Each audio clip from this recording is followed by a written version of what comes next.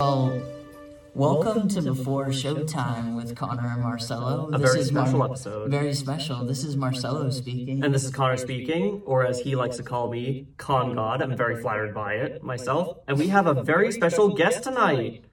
I am John Vangeli, a friend of Connor's from New Jersey. Joyzy. And what major are you in currently right now? I am a psychology major, but I do love film, and it's something that's always I've been passionate about. You know, I love watching movies, and I enjoy it. Yeah, so today we have John as a special guest for our discussion on Everything, Everywhere, All at Once, which is the best picture of 2022. For the 95th Academy Awards. Or Oscars 95, or whatever they want to call it. This show is losing its identity. And today we're just going to give an overall just heavy deep dive into that film because there's a lot to unpack there. Right, Connor? Certainly. We just watched it in a classroom where we screened his 4K edition. It was the Blu-ray. Yeah, we screened the Blu-ray. There wasn't a 4K player or TV in that classroom, but it played fine anyways, and it looked fine. And it was your second time seeing it? Yeah, this was my second time. Yeah, first time since theater. First time since theater. This was my third time seeing it. First time was in the theater with John and my friend Chris, who couldn't be here tonight. As a matter of fact, my second time was seeing it at home. I rented it to show my family. And the third time was this Blu-ray release. This, I think, might be the film I've seen the most times from this year. This is one of the few ones I've actually gotten the chance to rewatch. And it's definitely worth rewatching too. Yeah, it honestly got if I'm being honest, I think it got even better on each viewing. John, how many times have you seen this film so far? I actually have just seen it once in the theater, but I before I came in the podcast, I kind of reassessed my thoughts on it and, wrote some stuff down. That's awesome. Yeah, just to give a warning to our audience as well, this is going to be a spoiler-heavy episode on the film, so if you have not seen the movie... First of all, what are you doing with your life? Go see it. Do not continue. It won Best Picture. Get on it. We are going to spoil many scenes and just go very, very deep into specifics in terms of the dialogue and the story, so that's just the warning we'll give right now. John, I want to start with this. What do you think from the whole film is the thing you took away from the most? Was it the acting? Was it the storyline? Was it just the creativity put into the movie? What did you take away from the most? I love to write. I'm a big writer, and I think that the writing in the film was really brilliant because it was able to everybody that viewed that film had a different experience and got something different out of it. And it's so packed with so much different stuff. And I appreciated that a lot. Like, I think it created like an experience in the theater, and the writing was very strong and a big presence in it for me. The cinematography was just like completely captivating. Like there wasn't a single shot that the Daniels didn't go hard with. Yeah, exactly.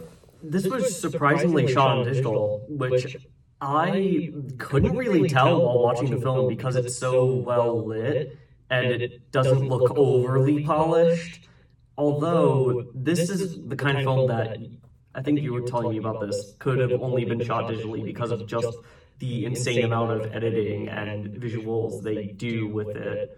Some of those transitions in the film that cut to basically the camera flying into the air and landing into another car, you cannot pull off with a film camera. It's just not possible with the equipment. But at the same time, like you said, they put a kind of a filter almost to the movie to make it look filmic, because clearly they lit the film to make it seem more like they shot it on 35. There's a lot more depth in the images than with most films I've seen that are shot digitally that tend to look a little too sleek, a little too Netflixy. I think we have to just say this too. This is a film where career timings just all happened at the same time, and maybe is part of the reason why this specific movie resonated with people so hard, because I can imagine like people that don't typically go to movies and see Michelle Yeoh can still get a kick out of it because it's very accessible. But then you also have people that watch movies like us, like pretty, incessantly, right? And are trying to study how you can do it at a high level. And I have to say, I think it appeals well, just as well to mainstream audiences as it does to the film snobs like us. I think that's part of what's so special about it too, because like it has such a wide appeal in an age where the line between stuff for film snobs and stuff for general audience is becoming even more and more fine. Yeah. Do you think that this movie even works without Short Round returning as one of the won an Oscar. One of the most memorable side supporting actor characters I've seen in a minute. With what was the character's name? Wayman Wang. And then Michelle Yeoh too. I don't know if the movie works if you cast that with some other actress. No, I think the part was actually written for her, and it was, as far as I can tell, one of the few times in a Western-made film where a film actually took advantage more of her acting ability than with her martial arts abilities, which are basically what all of these clueless American journalists would ask her about when she was in Crouching Tiger and Tomorrow Never Dies and starting to cross over here in the States, because I guess on one hand, audiences weren't quite as familiar with her here in the States, but on the other hand, after a while, it does start to become her being kind of pushed into a box and pushed into stereotypes. The only other roles that were kind of similar to this that I've seen her do where she does a lot of heavy lifting other than Crouching Tiger were probably Memoirs of a Geisha and Crazy Rich Asians, which even then were kind of like Western made, kind of made to appeal to general audiences, whereas this is just something else entirely. Yeah, and for those that don't know, they actually originally named the main character, instead of Evelyn, Michelle Yang, because they were trying to pitch Michelle Yeoh the part, and she actually took the part, but said you have to switch the name of the character because I don't like to bring my own personal self into the roles, which I thought was a pretty fascinating fun fact. Yes, and this is the kind of, again, with her being put into a box throughout a lot of her career as this martial arts star, I've always really liked her in supporting parts in U.S. films that I've seen her in, and I knew from the very beginning that she had an Oscar-winning performance in her, and this became the confirmation of it. Yeah, John, and she deserved that Oscar. Have you seen other Michelle Yeoh films other than this? I've seen Crouching Tiger many years ago, but this was my first exposure to her acting, I think, and that I could recall and see. But I was blown away by all of the cast, to be honest, and everybody comes through as kind of an underdog in their own way, and it's a success story for the whole cast, pretty much. Ke Huy Quan even lost his insurance during the pandemic when the film stopped shooting, and he was able to bounce back from that with the amount of acclaim that he was able to get from this part, and he won an Academy Award. He retired from acting, and he couldn't get a job for a while. And this was his first part back in a minute because his wife was like, "You should go back into acting if that's what you want to do with your life." And my God, one of the greatest comeback roles, probably in film history, if we're going to really look back at it. Yeah, oh, definitely. I think his story is so it's captured everyone. That's what. He was the star of the Oscars. It's awesome. He was the one hugging Harrison Ford. And are we gonna just not point out, because I'm gonna at least point it out, that he is the emotional core of everything. Without a doubt. Because the Evelyn character is super stoic, typically in her characterization, because that's just she's kind of done with life, right? Yeah, and I'm glad. I respect the Daniels for writing her like this. She is a deeply flawed character, and I just hope that more people don't end up labeling her as unlikable because of some of the things that she does and says, especially about Joy and her partner and the people around her, and still not being quite adjusted to her generation and not quite having a grip on like her. Yeah, because that character, she's a complex character. The Evelyn character is from a traditional Chinese background where obviously they're not as accepting of people liking the same sex as a partner, right? Let's just be real here. Chinese, like in terms of the culture there, it's not super accepting of values. So that's the thing she's fighting in the movie. That Joy is like really like that's the main conflict they have. And I enjoyed it because we don't get to see that a lot in movies. Yeah, and Joy in particular, we see some of the influences of Western culture and the internet, especially on her and her life, and how that's been kind of a blessing but also a curse to her, given that she turns into Joy Tamaki. Yeah, John, what did you think of the Joy character? Did you interpret her as kind of a Gen Z amalgamation of somebody that is overwhelmed by so much content that exists?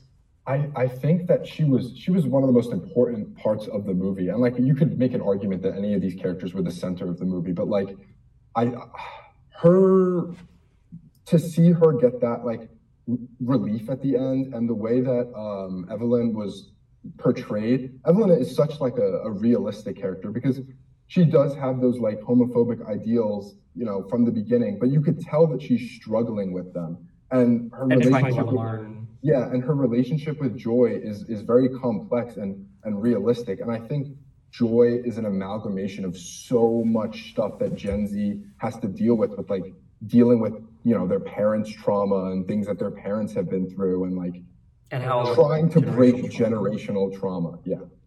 And the fact that there is just so much content on the internet and so much to have to worry about now, given the influx of information, and that is very much personified in the variety of these just absurd multiverses that we get to see. There's one with hot dog fingers, there's an anime one, there's pinatas, and even a cartoon drawing, and they sometimes go like one after the other, and that goes into how overwhelming of a movie this is to the senses. It almost feels like when we watch that movie, it almost feels like we are scrolling through all these different like videos and pictures and content. And in that respect, this is one of the first real Gen Z films that really spoke to this generation and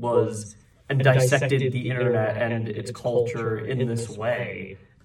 And I think it would have been so easy for it to come across as like tacky, but they did it in such a tasteful way where it's not like people who are older are not going to enjoy it because they feel out of touch with the movie. It delivers it in a way that, like, especially watching it in the theater was crazy with some of these scenes that just overwhelm your senses, and it's using like the medium of film to affect the audience and the way they're feeling directly, which is so cool to me. I love when movies do that. Might I add, this is one of the more experimental films to get into the mainstream consciousness. I think this and Midnight Cowboy, I think, are really the only outright experimental Best Picture winners in terms of their form and how they further the medium and play with the medium and do so many tricks to not just enhance the stylistic elements of the picture, but to really get across the commentary and messages that it's trying to. Yeah, like something I noticed on the second watch was the amount of aspect ratio changes that the filmmakers chose to go through. And they're very smooth, the transitions, because we're going into different universes, right? So they kind of do make sense. And also the fact that at times it switches to film stock. Do you remember that scene where they show them when they're younger, and I think they are living in China at the time in that universe. And they're like dressed as with the older fashion, and there's even quite a gorgeous, soft, focus lit section of the film that's pretty much entirely an homage to Wong Kar-wai's films, when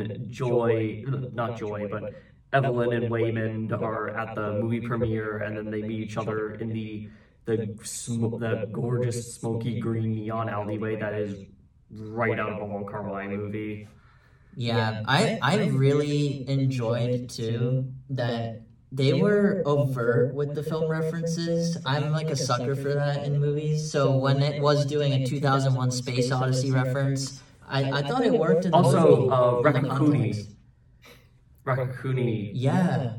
Let's do a movie where we're clearly commenting about Disney's use of the multiverse, but not shit on Disney the whole time. Yeah, I think the people that made Ratatouille would watch this movie and not be disappointed with how they used the character. Yeah, and not gonna lie, first of all, this is as charming and as emotional and as much of a roller coaster ride as some of the best Pixar films, might I add. Yes, definitely. And this film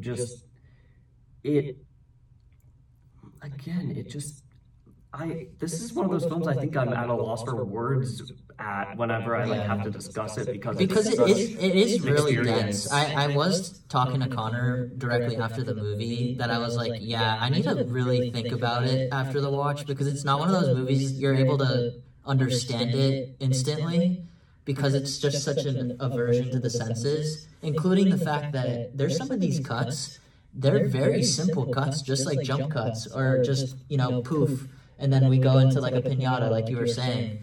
And I think the simplicity of the cutting mixed with the complexity is what this movie really got right about filmmaking in general.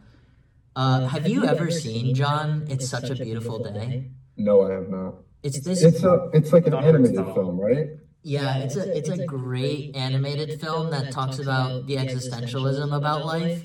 This film, on the rewatch, I noticed it did have a reference to that movie when they became hand-drawn cartoons. Yeah, when Joy and Evelyn are about to fight each other and they become color crayon drawings. Yep.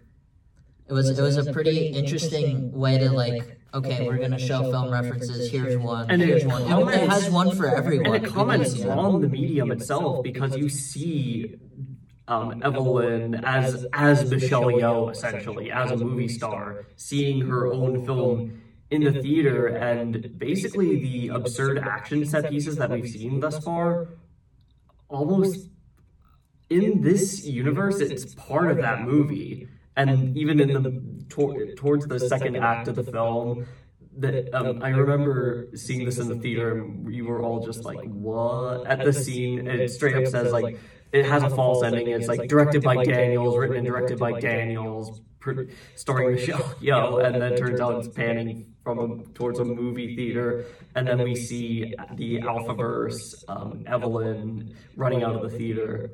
And I remember our friend Chris, when we saw it, he was just like, "I am so confused."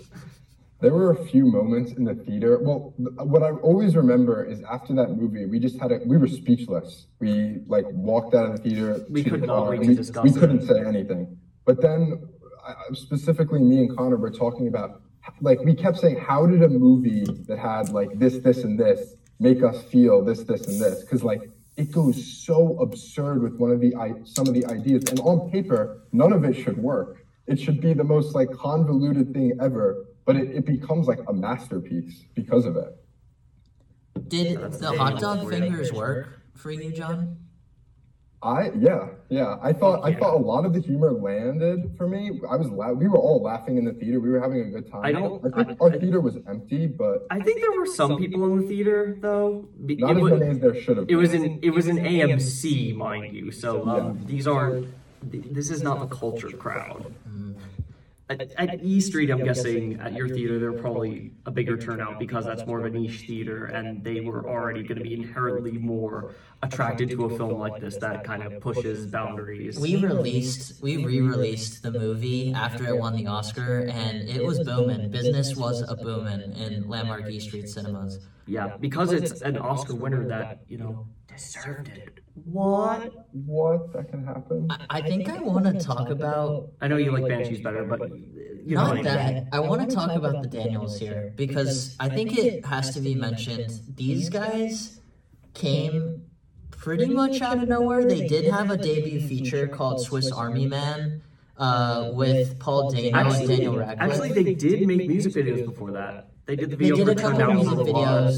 Did you see this coming after Swiss Army Man, though? I didn't see Actually, this I think Steiner made Death at Dick-Long in between those two. He did a solo movie. But this was the first, like, Daniels movie since then. I knew, deep down, I knew they had something up their sleeve, considering that Swiss Army Man, I know you didn't like it as much, but I thought it was a very, very strong debut, and it was basically essentially if the hot dog fingers subplot in Everything Ever All at Once were the feature-length film, and it was also surprisingly kind of touching, similarly to Everything Everywhere. And on the basis of that, I knew they had something even more outrageous and even more incredible up their sleeves. They're definitely one of the most creative auteurs to come out in the last 10 years. I think you can say that about every A24 director, honestly.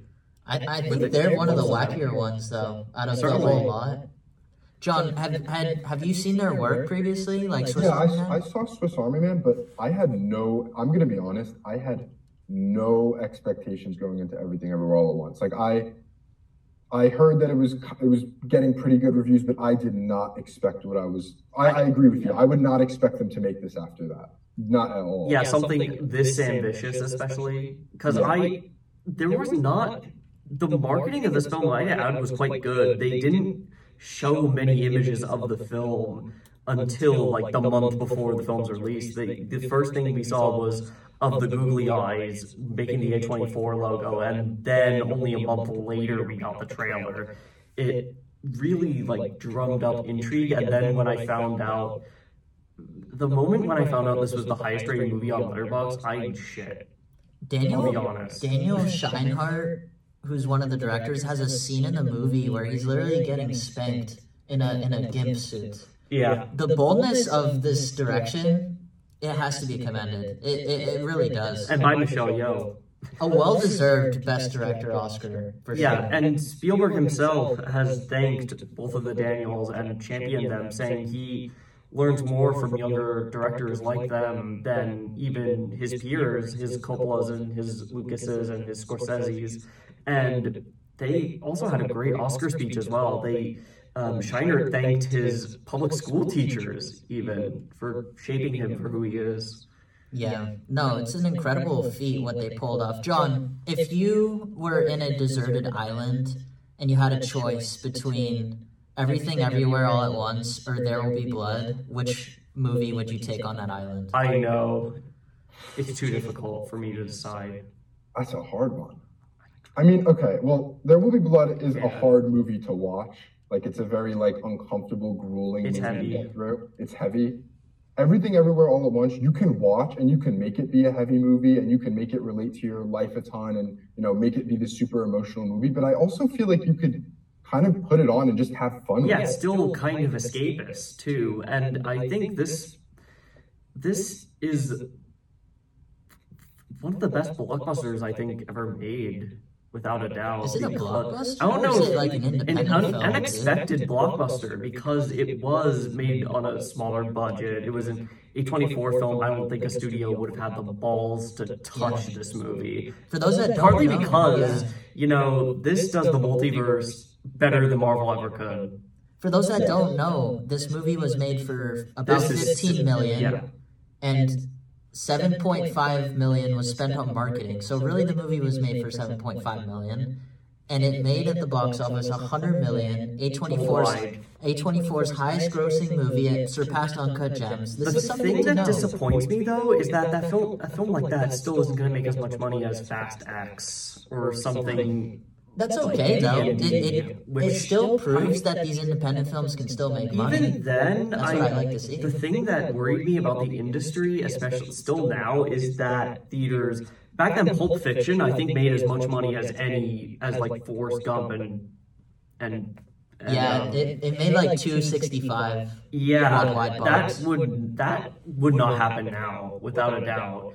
And I think there's more of a focus on like the escapism of it now, and people are like really, because people are really caught up in like escaping into movies, and like a lot of people they just want to see like their Marvel movies and stuff, and have fun in the theater. As But Scorsese says, theme park movies. Yes, they're letting cinema. go of like the art of film, I feel like. So the reason I asked that question is I'm a kind of guy that I would bring There Will Be Blood on this island, but that's not to say that Everything Everywhere Fuck it. is not, you know, a more modern cinematic movie, if that makes sense. Yes. It is more of the time. It definitely is a fingerprint of the cultural point of the internet, like we've been discussing. This, I feel like, is a cultural milestone of a film, and I think that's why, part of the reason why I also loved it so much, and part of the more I thought about, the more I appreciate it, was that it was really one of the first Gen Z films. Do you Really think that understood component our scared generation. people though? Because I heard a lot of stars like Tom Cruise, a couple others didn't even go to the Oscars this year. I wonder if they're Well, scared. Tom Cruise was because of Scientology. Well, no, and I the don't jokes think about so. I it. think they're actually scared of the direction that the industry is going in. Because you have to argue, like, this movie is very, very experimental. It's out there. Yeah, like I don't think I don't know if would Kubrick like this movie. I'm not sure. Dude. I don't know. He could. It's hard to tell. Even though there's a love letter to Kubrick in the movie, I even think he would probably say it's a little incohesive. Because you have to tell me the cohesion of some of those plots, and for me on a watch, it did get a little bit incohesive at times. I was fine with it. You're fine with it jerking like back and forth, different timelines. Because at least I felt like I was watching the same movie, and plus that's what the film is going for.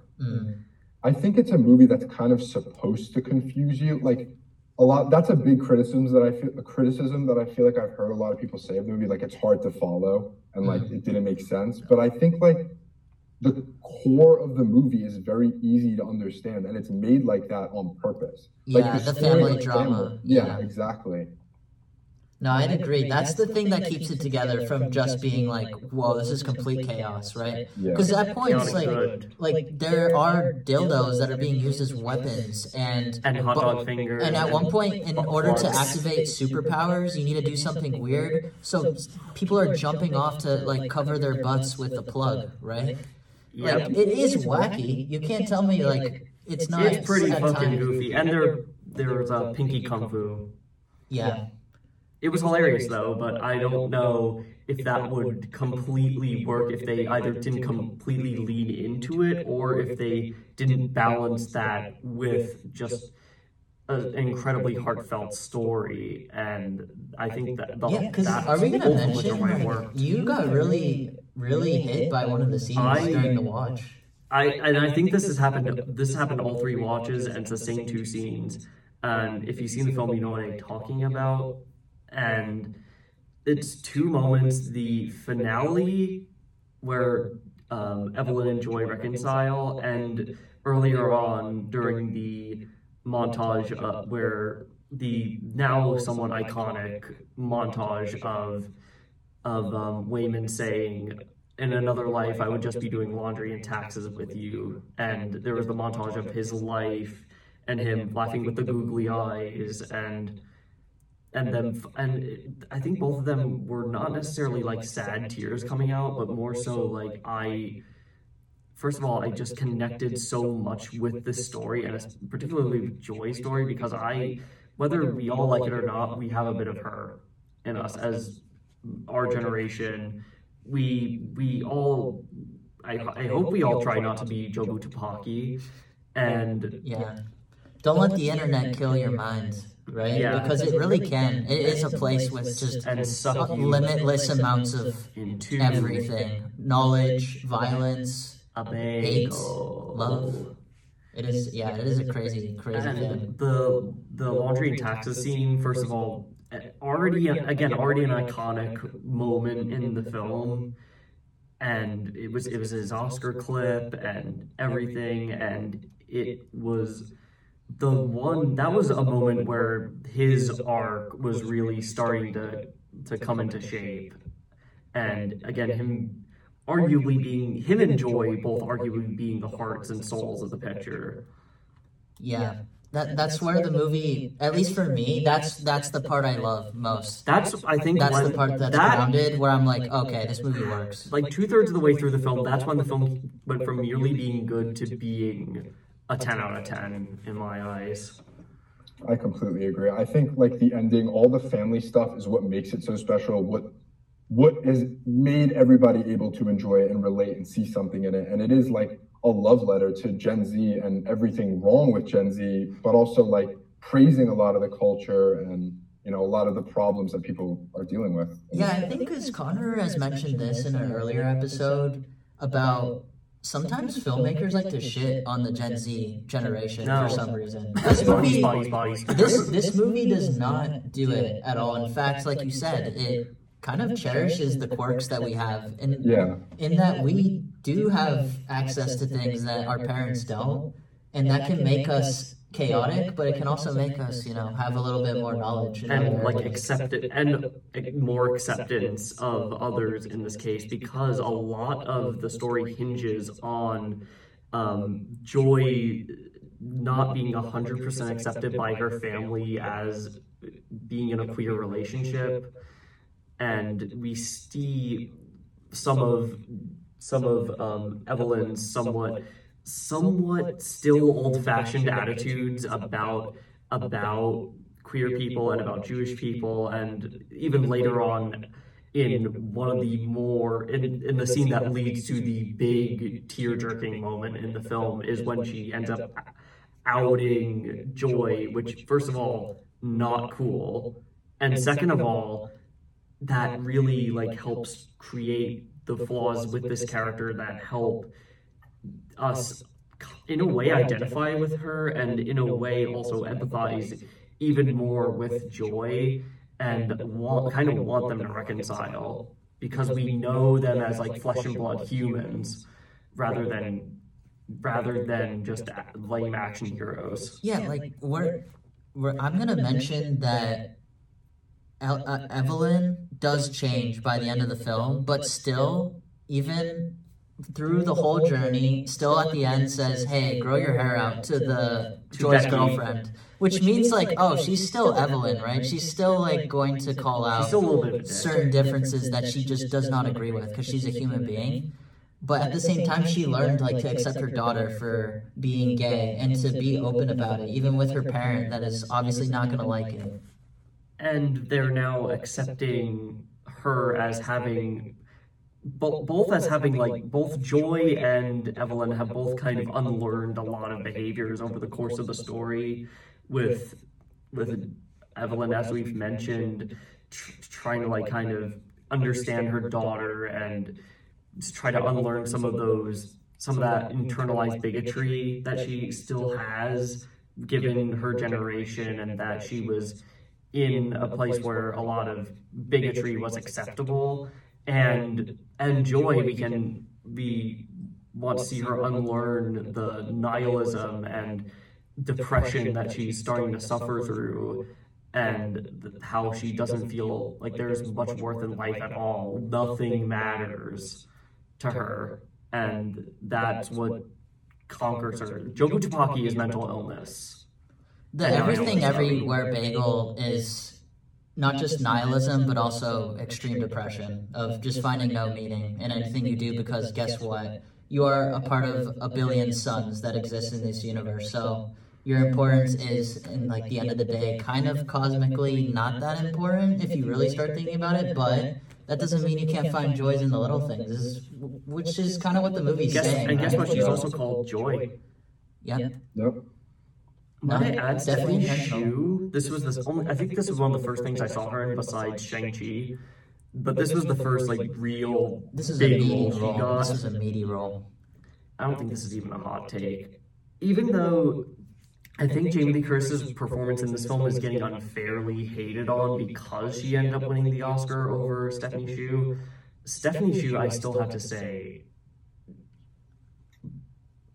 She was phenomenal in this movie. I don't know if it's a hot take to even say she may have deserved it slightly more than Jamie Lee Curtis just based on the performance alone. I think Film Twitter would agree with you. But I'm not gonna roast Jamie Lee Curtis getting an Oscar. I think that's pretty cool. I live in a world where Jamie Lee Curtis has an Oscar. I guess so. I think she should have won for A Fish Called Wanda, and also I sympathize with Angela Bassett. I agree. Was there more of a narrative award there given? Definitely. Yeah, it was an overdue one. John, do you think Stephanie Hsu was a more powerful performance? Oh, certainly. I definitely think that her performance was more powerful, but I kind of agree with you, Marcel. Like, it is nice to see Jamie Lee Curtis is Jamie Lee Curtis. Like, it's good to see her. Yeah, I don't have any hard feelings against her personally for she wasn't having even won. bad in the movie. If people she was funny in the film. She was good. Yeah.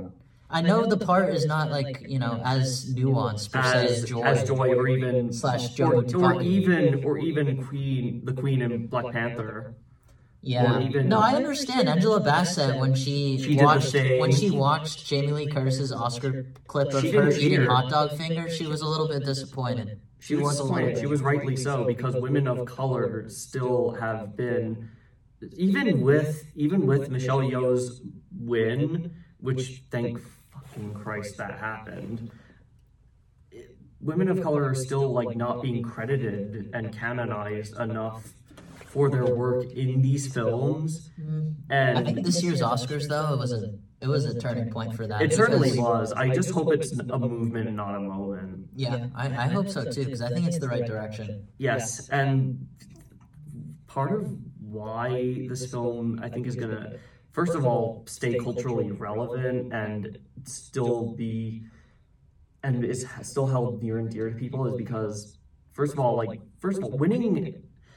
seeing an Asian woman winning an Oscar, and like, imagine young, like, I imagine like girls who look like her watching that and just being so empowered by the fact that someone who looks like them can win an Academy Award. It's an amazing achievement for anybody to win an Oscar, but you kind of have to give it a little bit more of a pat on the back for people of color, because guess what? It's not really built the system for them to succeed, but that is changing, I must say, because look at these past couple Best Picture winners. We got Everything Everywhere, which is clearly an Asian community like W, right? And then the year prior we have Nomadland, right? Which is it was Coda. It was Coda. Okay, so with also the deaf community. The deaf community, and right? then Nomadland, a film directed by a Chinese woman about the outskirts, like people living in the outskirts of America.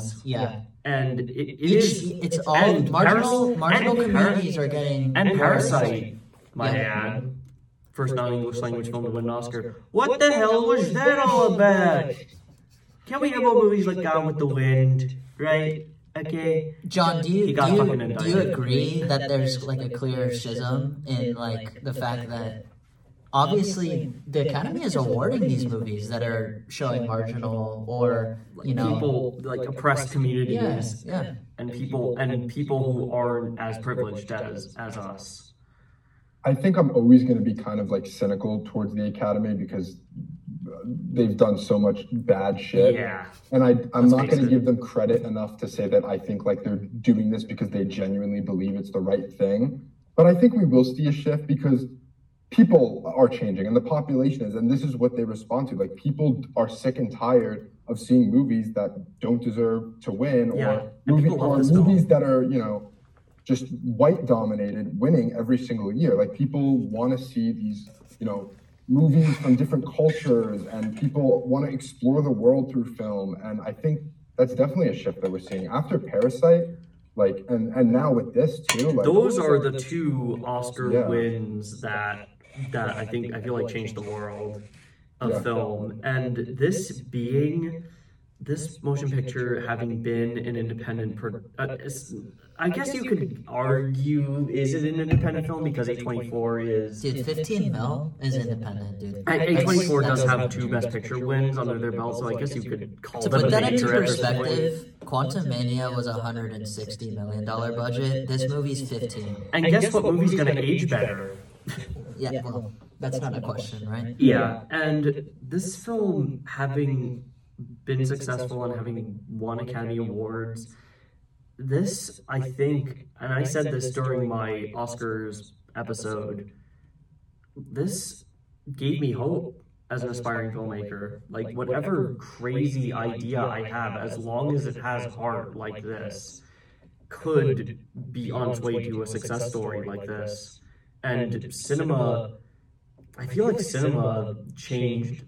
Well, cinema changed when A24 came on the map, and then we got The Witch, and before that, The Babadook, and art house horror films, and great independently made films like Lady Bird, 20th Century Women, and later on, international films got recognized, like Parasite. I hope this isn't I hope it's not nearing its end. Since around 2013, 14, we have been in some new Hollywood, some second wave of independent art house cinema that I feel like is making films so much better. I think you're correct that it's changing, but it's definitely for the better, dude. Like, you can't tell me some of these, like, for the movie we watched today, some of these editing choices, they're a little bit out there, but my God, they work. They definitely work. Yeah. John, I know you have to go kind of soon because you're on a time crunch. Yeah. But do you want to do the top 5 A24 personal picks? I would love to. Let's transition into that. So for this part of the episode, we are gonna do our top 5 personal A24 picks because obviously Everything Everywhere All at Once was released by A24, which is a great studio. The studio that changed the world of film. Yeah, and the way we're gonna set it up is we're each gonna go 5, 5, 5, 4, 4, 4, and then go around, and we'll talk about it. See what we like, see what we disagree on. Should I go first, Connor, with my number 5 personal pick? Yeah, you go first. All right, for my number 5 personal pick, I have 8th Grade, directed by Burnham.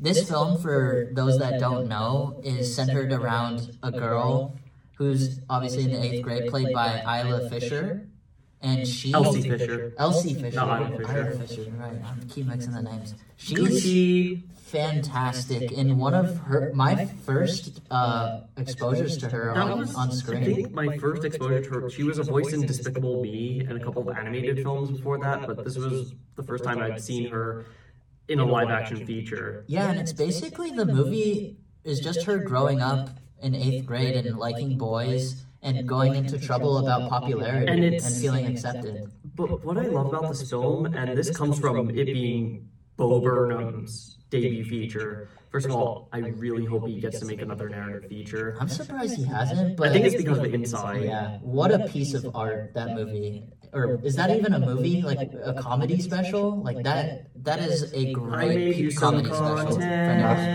Yeah. I think what 8th grade does really well though, and why it reached in the top 5 for me is it's such a down to earth indie film that doesn't try to. It's unpretentious. Yeah, it doesn't try to squeeze drama in places they don't need it. They are always focused on just telling the story about this girl. And they don't throw her into these weird situations where she's like experiencing like euphoria level dramatic beats. Like it was just super down. And plus, the reason why I feel like this film in particular connected with people, especially myself, is that Kayla is kind of a socially awkward kid, and she has trouble getting along with people. Even has some hints at mental health issues, and she is not the generic privileged like teen movie like 90210 John Hughes style like leading lady.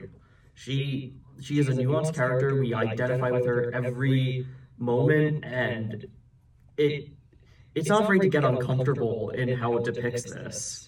Not at all. And can we mention the fact she actually looks like she's in 8th grade? Sometimes yeah, she's like film, they everything. Shoot these movies, and you're like, they look too old.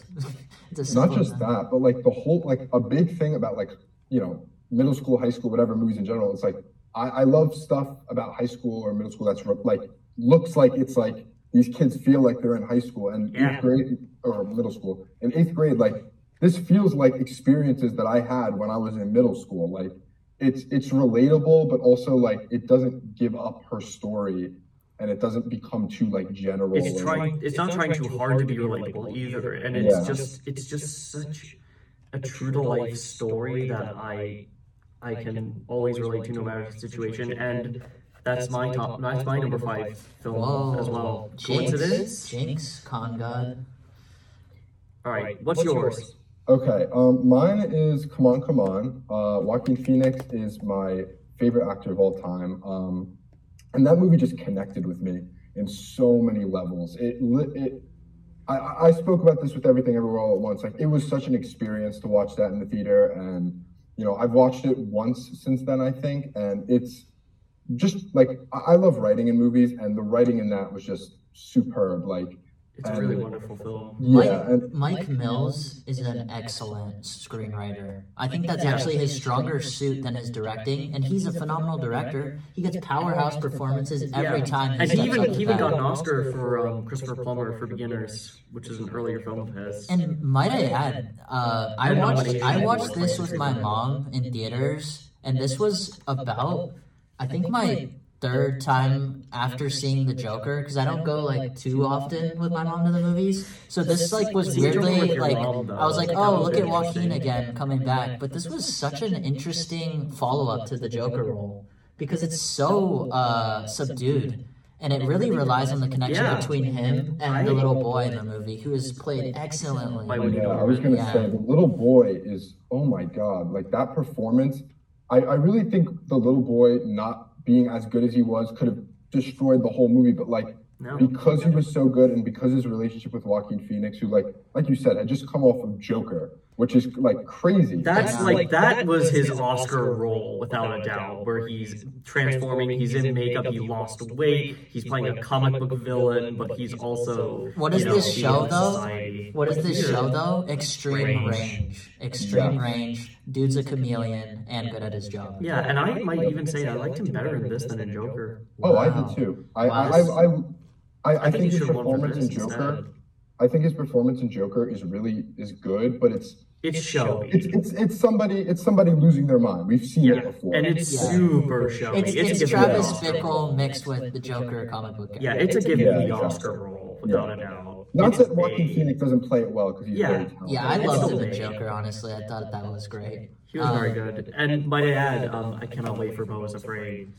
Yeah. I'm so excited. Yeah, Joaquin Phoenix, it doesn't have to be said, but one of the greatest working actors right now. Absolutely. My number 4 pick, which is kind of interesting since you just mentioned a Mike Mills film, is 20th Century Women, which is Mike Mills' film before he released Come On, Come On. I still need to see that. This is an excellent ensemble piece starring Greta Gerwig, Annette Bening. Greta Gerwig, one of my heroes. One of the Fanning sister. I think it's Elle Fanning.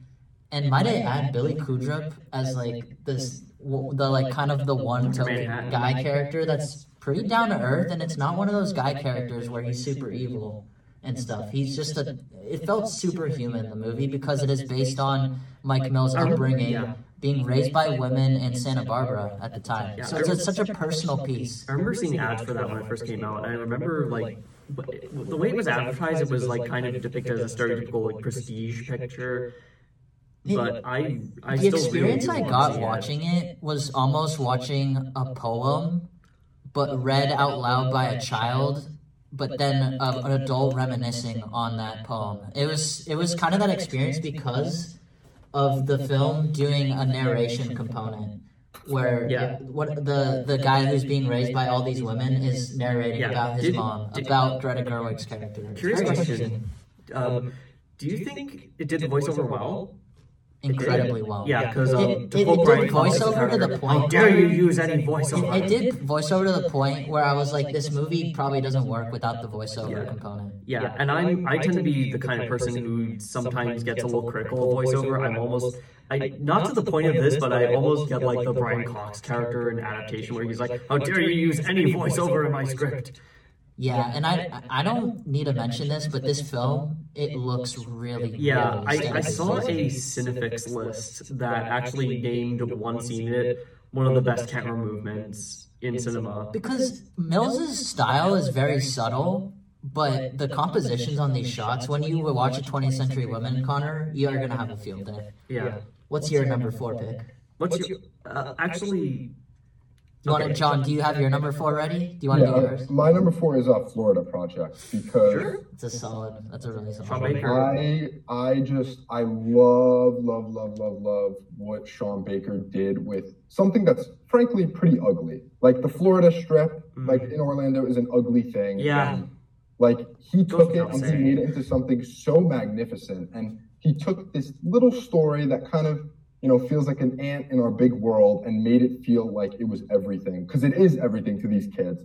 And it brought me back to that feeling of being a kid while also telling a story that like I was interested and compelled in. I love that movie so much. And Willem Dafoe in it, so good. Awesome. Yeah. Awesome. I remember not enjoying the film a lot when I first saw it, but it warmed on me the more I thought about it, the more again, with the level of realism and the incredible performances, another great child performance from Brooklyn Prince.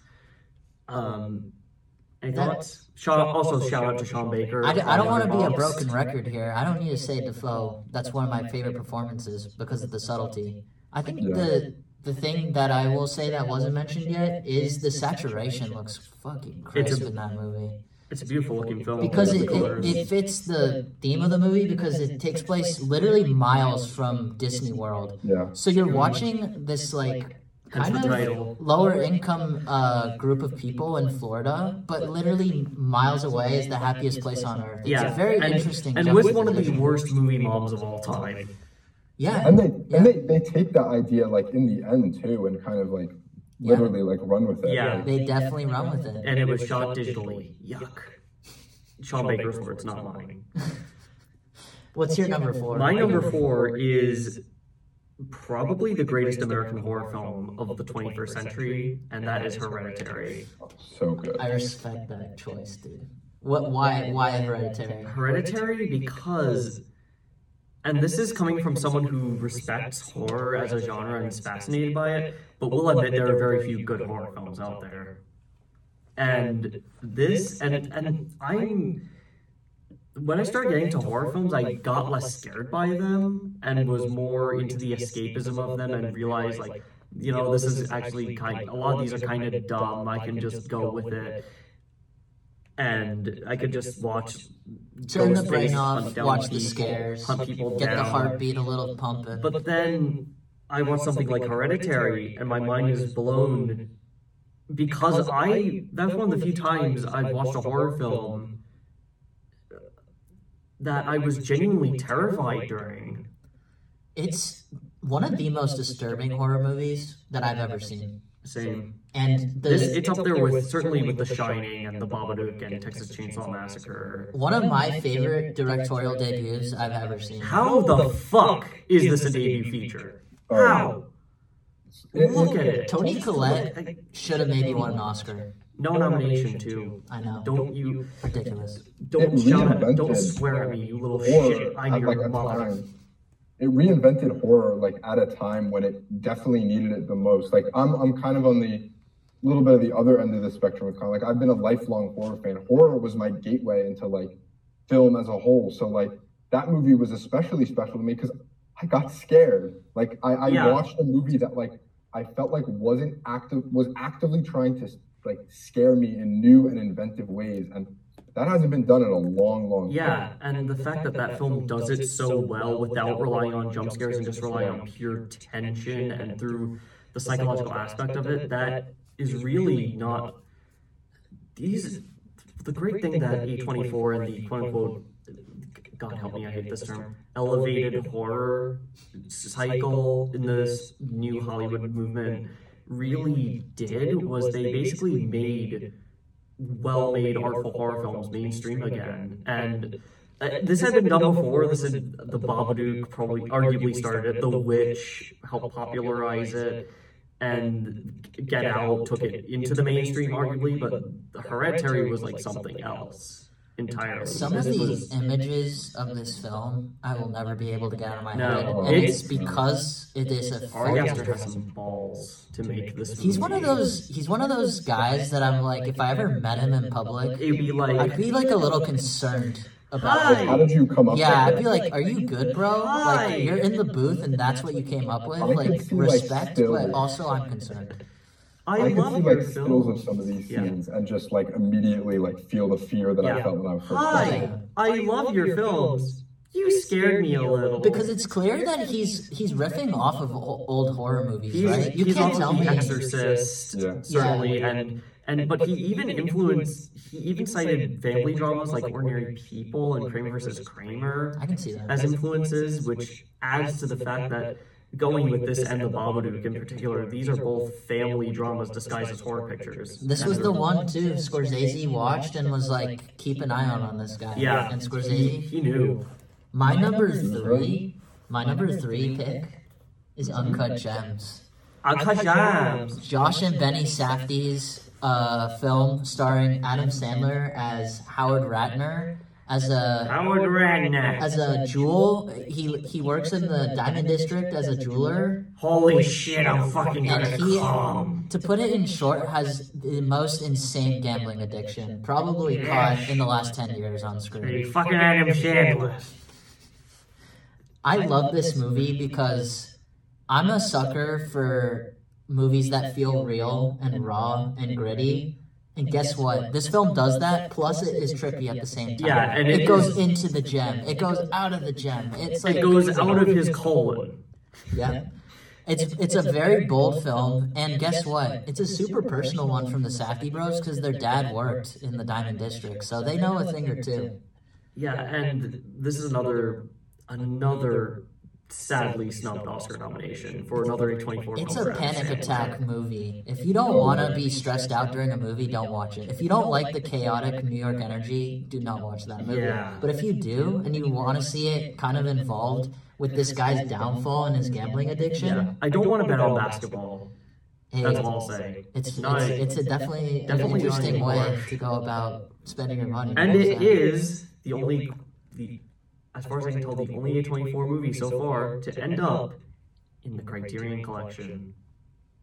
Yep. So this Speaks is volumes. another film that kind of really grabbed me by the throat and by surprise, because this was I think was the first time I had seen Sandler in a dramatic role. This is my favorite Adam Sandler performance of all time. Yeah, this is better than Punch Drunk Love, Barry Egan. I like Howard Ratner. This and Punch Drunk Love are really the highlights of his work in general. John, have you seen Uncut Gems? And if you have, what did you think? Yeah. I absolutely love Uncut Gems. The thing when I first watched this movie, I actually stood up off my couch halfway through and was standing up for half of the movie.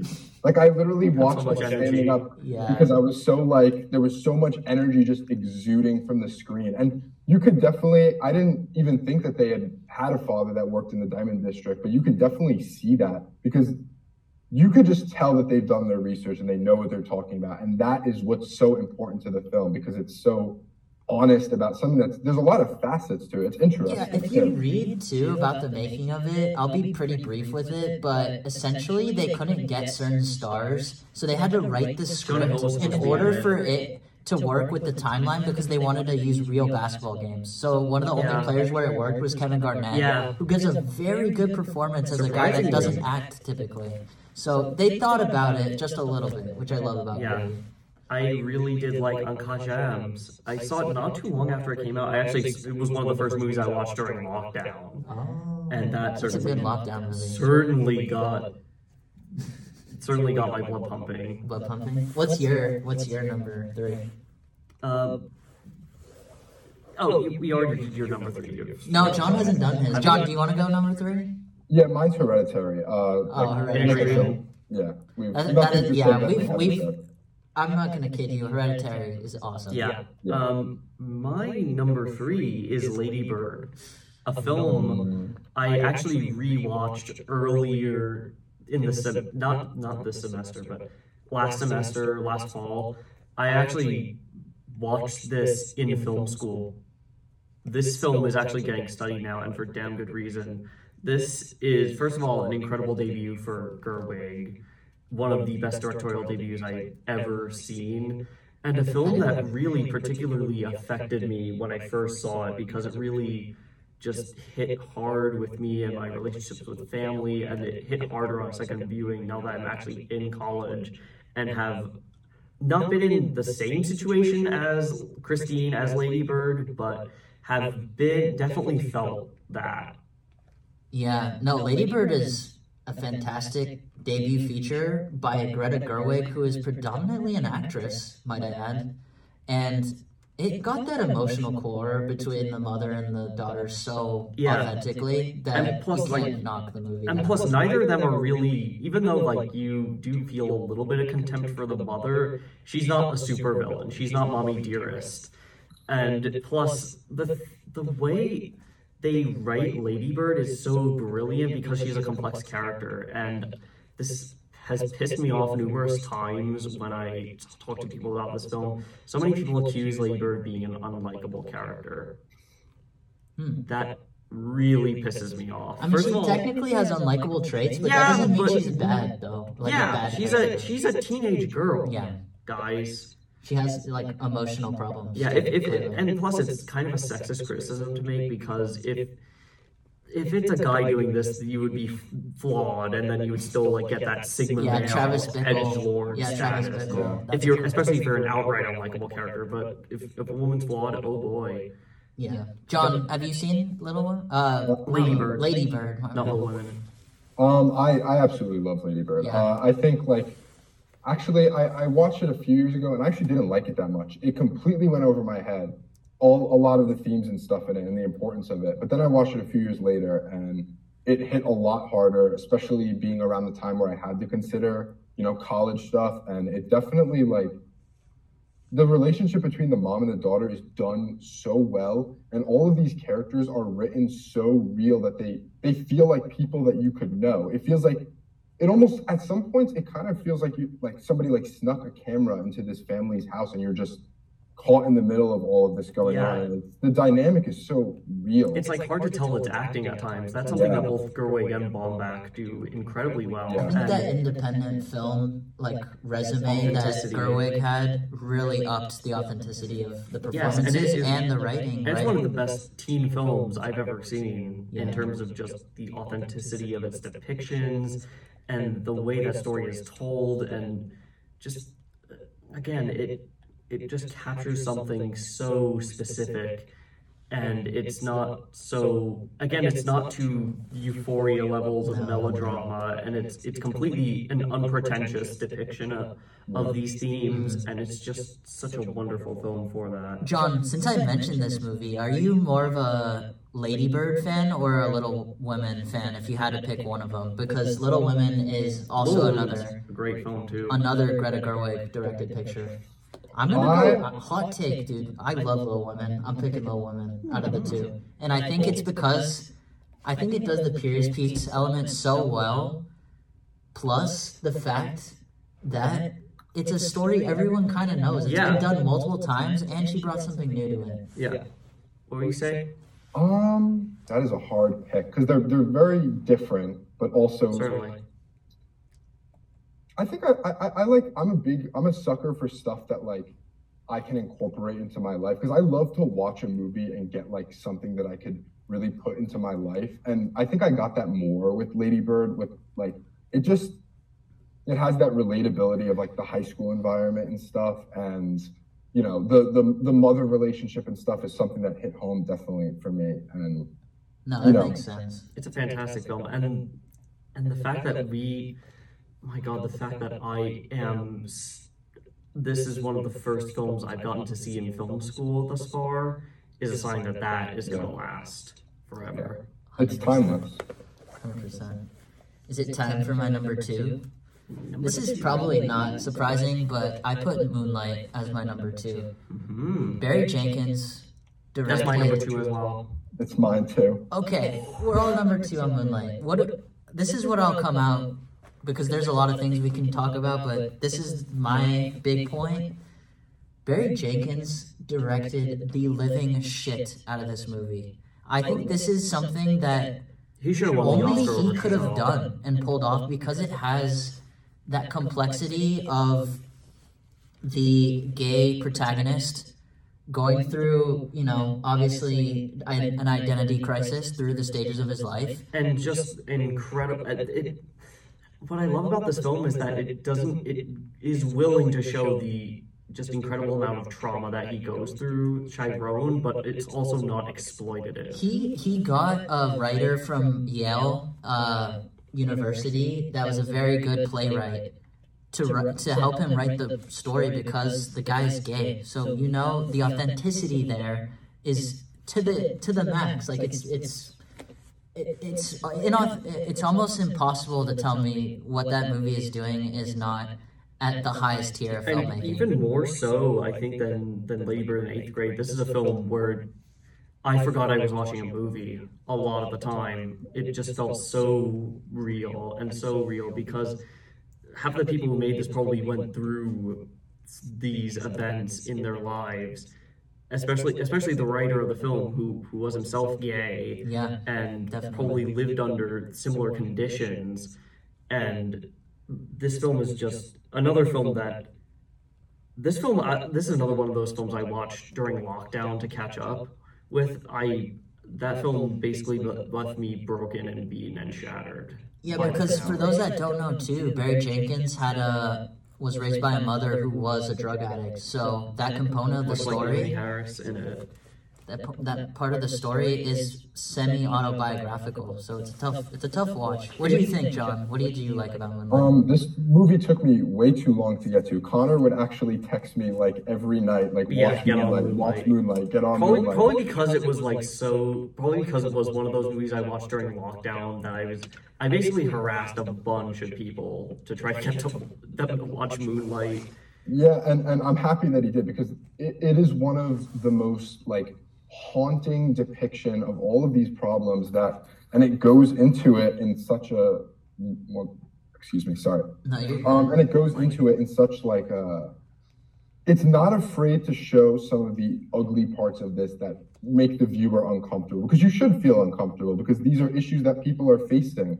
And the ending of the movie, like that whole movie, it just haunts me to this day. Like I still think about it all of the time. And the fact that film is also just a feast for the eyes and ears, despite the uncomfortable subject Nicholas matter. Britell's score is fantastic. Mahershala Ali, supporting actor. And Naomi who Harris also has one of the most haunting off-screen deaths I've seen in the film. It hits on all cylinders in filmmaking. And this picture is just beautiful looking, with the color scheme and the purples and blues, and it's such a romantic film as well, especially that first encounter between Kevin and Chiron as teenagers, and that final shot of young Chiron at the beach, an homage to 400 Blows, is another image that will like stick with me for years. Yeah, best picture winner too. Best picture winner that deserved it. I know you're partial to La La Land. Yeah, I'm a La La Land. I'm also a La La Land. Yeah, let's go. John's a La La Land. I don't like it. Okay, what's your number 2, Connor? My number 2 was also Moonlight. So we all did. That was my number 1. I'll just go to my number 1. What's your number 1? What's your number 1, John? Okay. Yeah, let's do John's number 1. My number 1 is Everything Everywhere All at Once. My number 1 is also Everything Everywhere All at Once. Whoa, mine's Hereditary. So we already discussed Hereditary. We kind of already discussed Everything Everywhere, but here's the podium. John, why is this the number 1 A24 movie of all time so far? I think I've seen quite a few of the A24 movies, and I think a lot of them are great films, but this one in particular, like this whole conversation has shown, it's changing film. And I think that down the line, we're going to see its influence on like film and as a whole, and like film as a medium to tell stories that are complex and aren't, are challenging this like older generation of filmmaking. And it's bringing in like a younger, more relatability to what is like considered like, to be higher film. Like, it goes to a lot of places that filmmakers are afraid to go, and it takes a lot of risks that pay off. And like I've seen it once, and I think about it all the time. I could close my eyes and picture that movie. It's such a cultural phenomenon right now, and hopefully it will stay that way. And I think it'll age well. Yeah, I think this film, I think I would argue more than any movie that came out last year, I think will end up being a desert island choice and will end up being in the motion picture canon. I know this is going to end up in the National Film Registry on Sight and Sound's top 250 poll. I know that this film is going to last forever, not just because it is such a timely film and such an important motion picture, but also because it gave millions of people hope, and both filmmakers and just regular people as a whole, and just the fact that it showed just in the form of this bonkers multiverse story, it also has so much heart and just is.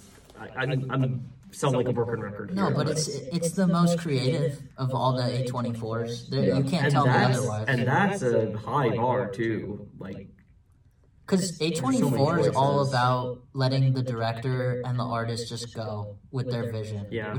That's what I love about them, because they don't have, these studio mandates in terms of the pictures. Even though sometimes they do get a Scott Rudin.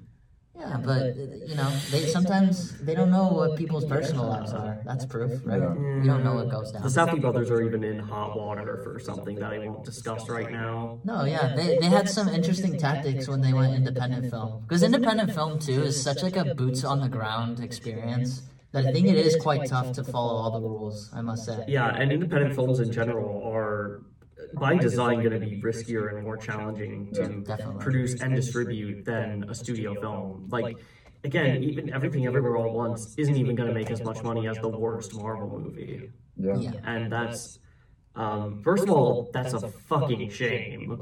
And two, it just goes to show like how, I wouldn't say like how far cinema has fallen, but like how much it's changed with the advent of streaming and with the advent of the pandemic. And A24, I think, is, dare I say it, they are starting to save American cinema. They might be the top Hollywood studio working right now in terms of the quality of the pictures they release. Except for Neon, probably. I don't think Neon Pictures top, like, just They I did get Parasite. I think it's a close second, but like They did get Parasite. A24 is just like it's changing the game. Like it couldn't have come at a more perfect time, and I definitely think like at a time where young people are pretty disconnected from these types of films. To be honest, it's especially with Everything Everywhere All at Once, it's working back a relationship between young people and film, and I definitely think it inspired a new generation of filmmakers. And young people, like people at my school, like us, they talk just as much about Marvel films as they do about the next A24 film.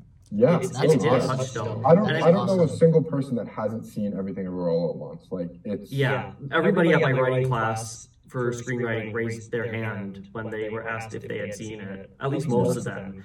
And again, that goes to show what a cultural touchstone that film was. And might I also add that A24 is one of the few studios nowadays that really has a brand distinctly. It almost goes back to the old Hollywood studios, like Universal had their horror pictures, Warner's had gangster films, MGM had their glamorous studio epics and musicals, and of course later on you got Marvel with superheroes and Pixar with animation and unfortunately Miramax with prestige films. But now we've got A24 and they're their own thing. They have merchandise, they have their own brand. They're kind of a meme at this point too. Because you see that intro of the logo, and you know it's something. You're like, wait, I might be getting a quality film for the next 2 hours because it's curated. They actually have like a pretty good curation process. I haven't seen a dog shit A24 movie in ever. Really, no. I've never seen a dog shit one, so that's pretty good. There are probably very few that even exist. They would. Yeah, I'm kind of surprised you didn't put Aftersun in your top 5. Aftersun might have close. Kind of I close. thought that was gonna hit it, dude. It's certainly an honorable mention, which I'm gonna run down a few that we haven't. That Yeah, we what's probably haven't like mentioned. something that maybe got close for you? I loved the Lighthouse. Oh, so Robert Fun Eggers, Lobster. Lighthouse goes hard. Under the Skin was phenomenal. brilliant. I haven't seen it, but I've heard great things. It's a brilliant film. Really?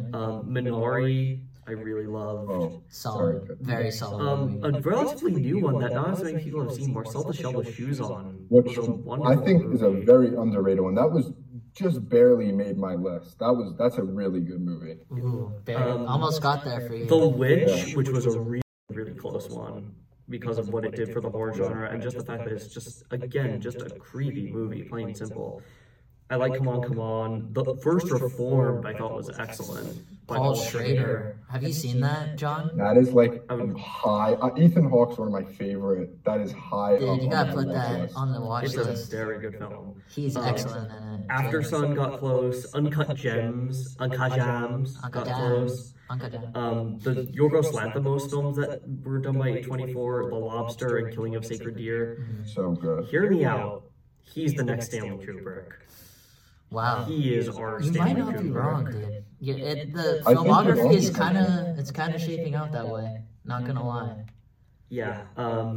The Green Knight is another really good one. Ex Machina, Midsummer, Close, a film I saw pretty recently. That Close. was really John, have you solid. seen Close? No, I have not. If not, listen to.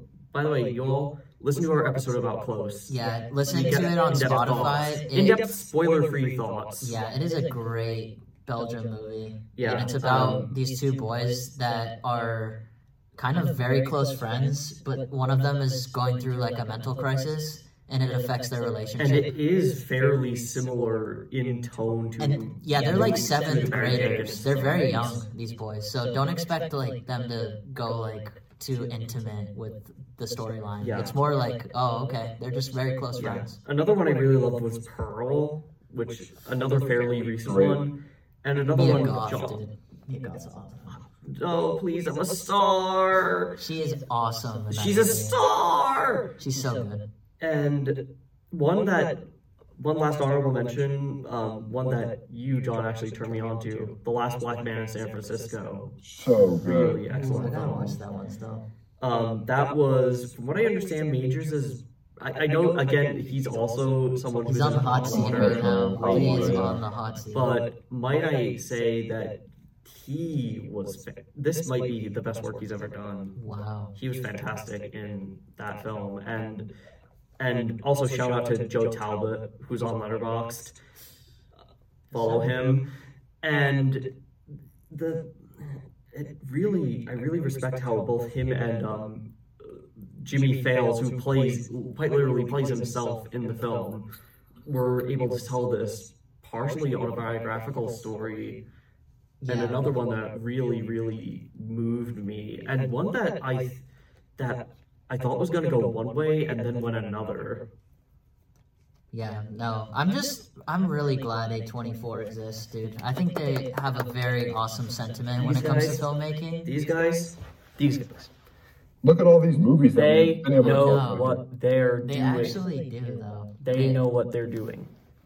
And guess what? They're not the biggest budgeted studio out there. No. And they're still killing it. As a They matter- have so many obstacles and they're still finding a way. Yeah, and as a matter of fact, their most expensive film is going to be their next film, Beau is Afraid, at $60 million. And I don't think they've peaked yet. I don't think we've seen the peak of A24. I think they're No. still going up, and we're still seeing them get better and better and better and break more and more boundaries. Yeah, I and think we'll continue to see that. they may be the greatest film studio. Modern Some film ways. studio right now, A24 is the top dog. Yeah. No question in my mind. No question, dude. The most nominated studio last year. And I know Yeah. it was because of Everything Everywhere, But let's they admit. I think they also did have The Whale and a couple other films. Dude, Paul And Mescal got an Aftersun, Oscar nomination. Who, congratulations on your win for Streetcar Named Desire. That means the studio is getting more eyes than ever, is what I'm. Because Yeah. Paul Mescal getting an Oscar nomination shows me And that they- A24 is having some dominance. They have a box office hit and a cultural phenomenon to their name. And even if they made just this, I'd be proud of them. Yep. And the marketing for Beau is Afraid is so good. I think a lot of people are going to see it too. I hope so. I'm concerned because will it be this year's like Everything Everywhere? Like weirdly enough? I don't know because it's another weird. It's so bold. Yeah. It looks so it's bold. basically it's Ari Aster doing a not necessarily a horror film, but a horrific black comedy. That's he calls it like a zombie nightmare comedy, and this got me even more intrigued to watch it. A Jewish Lord of the Rings, and it's going to be a decade-spanning, very trippy, as far as I can tell, kind of a non-linear narrative, and it's going to be super heady, and it's going to be just a lot of fun to watch. That's going to be a dense one, where like I'm going to walk out and be like, I need to think about it. Yeah, that definitely is going to need explained videos. It's 3 hours as well. Whoa. Wow, I didn't even know that. And He's going for it. This Ari Aster with the budget. I've even heard some people say that it may be his best movie. Even. Whoa. I'm so excited. I'm definitely very excited. looking forward to that, along with Barbie and Oppenheimer and Past Lives. This is gonna be a great year for film. And I mean the film. Dune Part 2. Did we mention that? The film bros are gonna be happy that Nolan and Villeneuve have the same movie. Hey, calling it now too. Dune Part 2 might win the Oscar for Best Picture. I don't know, because I don't know if The Lord of the Rings is going to happen again, but I can see that topping the first. Yeah.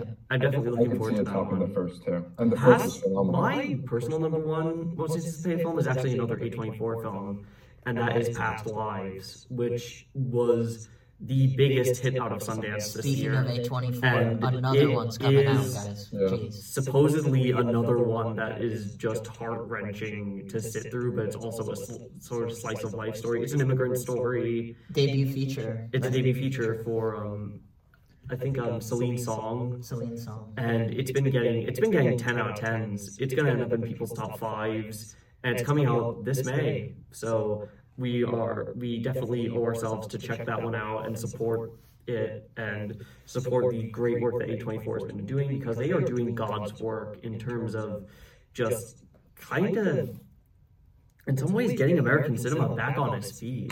Yeah. And really still allowing people to realize, like, U.S. cinema it's not just Marvel movies, it's not just superhero films, it's not just in terms of the quality stuff, it's not just the stereotypically Oscar-based stuff that the Weinsteins would have produced, God help us. Yeah, no, it's an awesome studio, and it's going to continue to be awesome. It's very clear. I hope the money doesn't affect their decision making, because guess what? These movies are going to keep getting more and more people. Yeah. That's my prediction, at least. I want to thank John for coming on the show today. You were an awesome guest. Thank you guys. Yeah, you have a great cinematic mind, dude. Keep up the watching, because you really know your stuff. Thank you. It was lovely to be on. It's the first time ever on a podcast, so yeah. Fun. It was awesome to have you, and if we ever have another opportunity, I'm definitely gonna hit you up, dude. I'm so down. Always.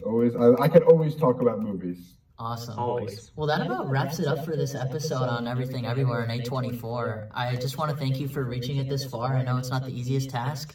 And yeah, just catch us on the next time on Before Showtime with Connor and Marcelo.